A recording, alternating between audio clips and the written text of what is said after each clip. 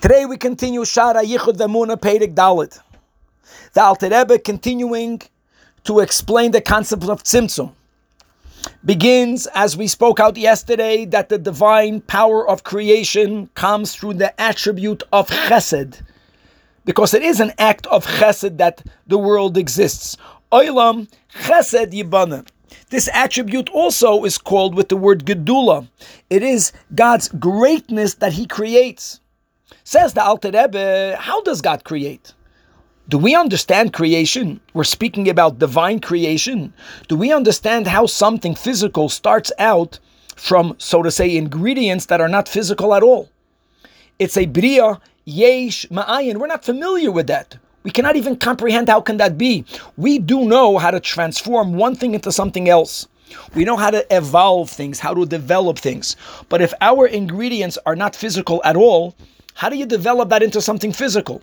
Like take a seichel, take logic, and you transform the logic into something physical. You can't. You can develop logic, you can refine it, you can work with it. So you'll bring the logic down into a different level of logic. But it's going to remain in the olam of logic, which is a non-tangible being.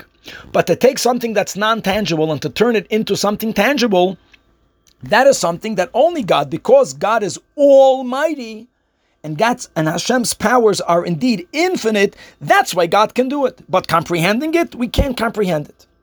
So says the Alter Rebbe, just like creation, yesh miyayin, the expression of Hashem's midah of chesed is beyond our comprehension, but God is de facto doing it. Likewise, now let's come back to our topic of Tzimtzum, the concept of the midah of gevura, that Hashem has the power to hide Himself.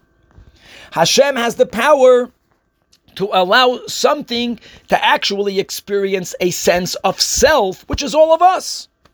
Even though the truth is that Einoid Movadai, the reality is that there is nothing that exists independently of God. We experience ourselves, yes, to exist independently of God. That is Hashem. That is Hashem's using, Hashem's expression of the midah of gevura. How it works is beyond our comprehension. But Hashem, through His koyach of chesed, creates Shem Havaya, and Hashem, through His midah of gevura, sometimes known as the Shem Elokim, affects a type of tzimtzum, which allows everything on the other side, so to say, to experience a sense of self. And from our perspective, we feel to exist on our own. And now we have to work our way back. We have to work our way to the truth, first with the mind, and the goal is then with the heart to actually experience God's reality, that the emes is that Einoid Mulvadei, as we will, God willing, continue.